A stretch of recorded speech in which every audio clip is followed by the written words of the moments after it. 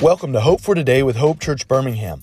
I'm Adam, your lead pastor, and I am so honored that you tune in with us for this week's episode, and I hope you will find it as an encouragement for the middle of your week. That's what these podcasts exist for. I don't put them out here just because I want to hear myself speak. No, we put these out for a tool to help equip you, the listener, to be able to find hope and bring hope to a world in need. So I'm excited as we have a little encouraging word for your day. Let's dive right into this week's episode.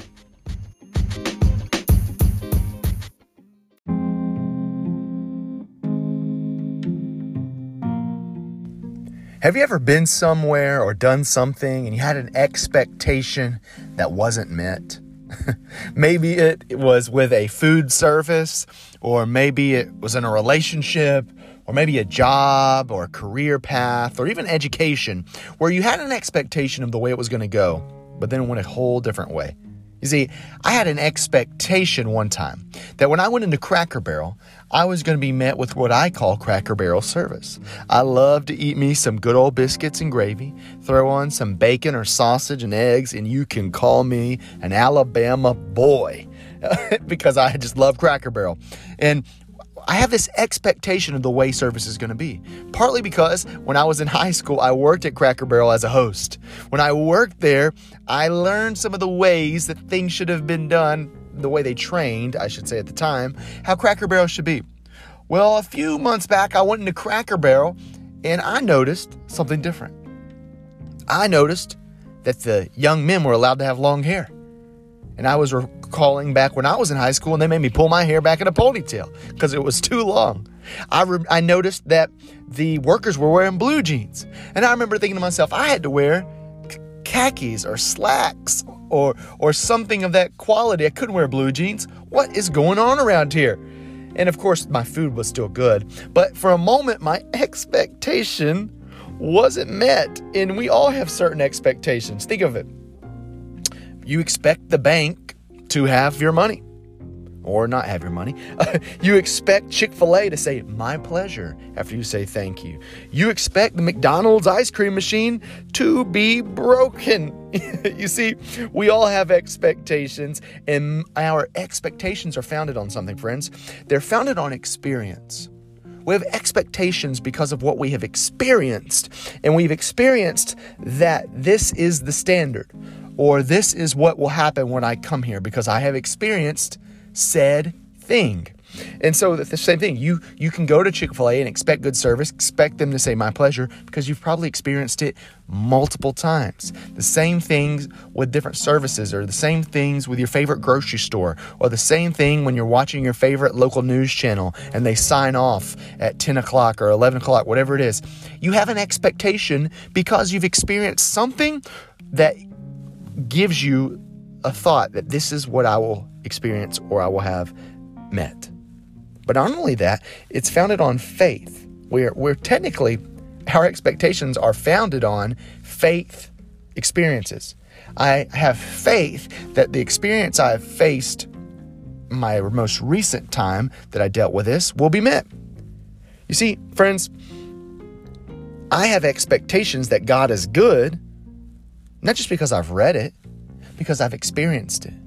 I have expectations that God can heal me, not just because I've experienced it, but because I've heard other people experience it. This is what we can believe because we've known it, not just in theory, but in practice.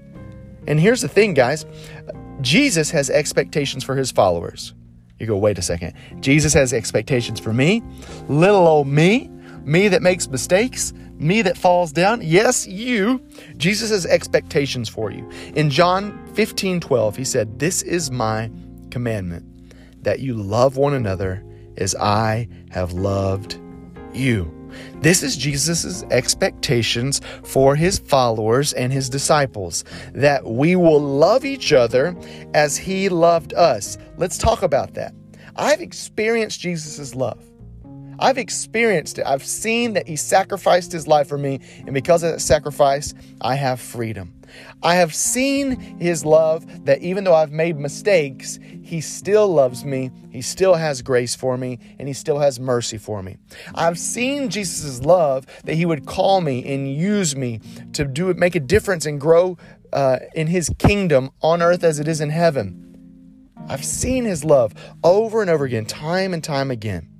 In this love that I've seen, Jesus has commanded us. Not only has he commanded us, he has an expectation that his followers will love each other and love others as he has loved us. Friends, we must respond appropriately to this command. We must fulfill it. Jesus did not use his words in vain. Jesus did not make vague statements. Every word that is accounted for in the gospel has intentional meaning. If you're reading a red letter Bible and it has words where Jesus spoke and they're in red, let me tell you, friends, those words are important. They have meaning and they hold weight.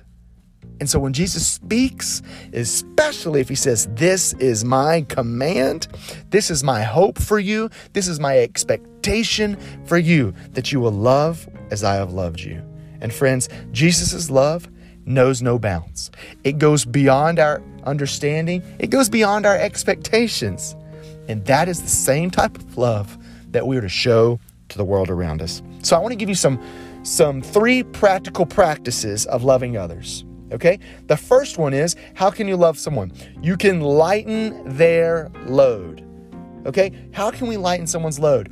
But if we see someone struggling, we have an opportunity to help them. Hey, how can I help you? You have a coworker who's having a tough day. You see it's weighing on them, and they maybe even said something short or snapped at you. You have an opportunity to say, "Hey, I know today's tough and it's busy. How can I help you today? What can I do to help your load, lighten your load?" You know someone who's going through a chaotic season with their family, you have the opportunity to offer assistance. We can lighten people's loads. This is a practical way.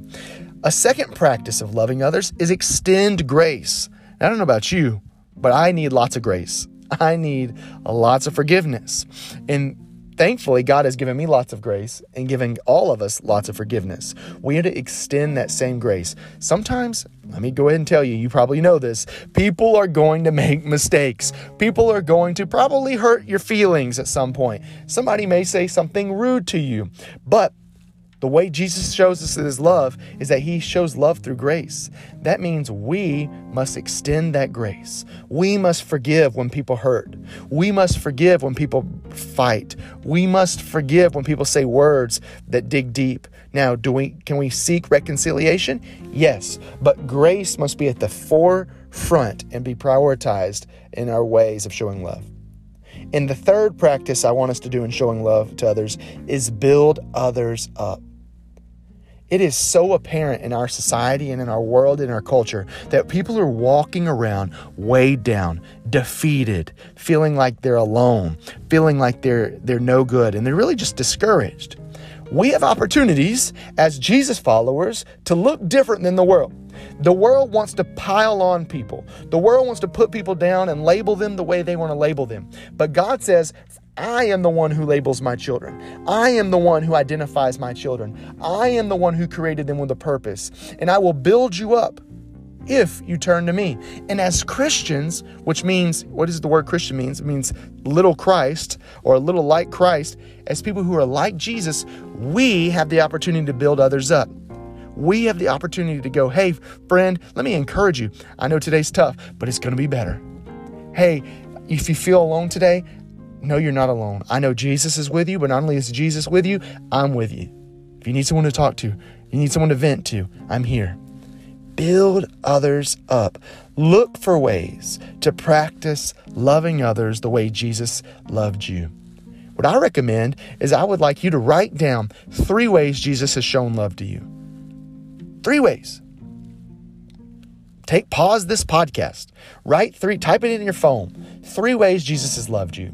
Then I want you to look and go, how can I do these 3 ways that Jesus showed me love to someone else? I imagine, friends, that you're going to make an eternal difference in someone's life, because that is an expectation God has put before us and Jesus has for his followers. Let's live up to those expectations.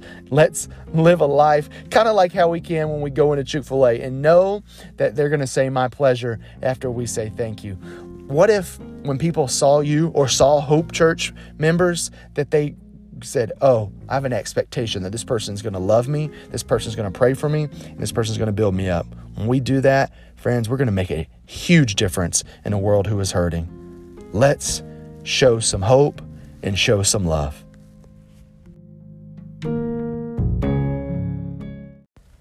Well, friends, thank you for joining us here in our Hope for Today podcast. I hope you were encouraged, and I hope you will be challenged to show some hope, show some love, just as Jesus has shown you hope and love. And I believe we're going to see a world of difference.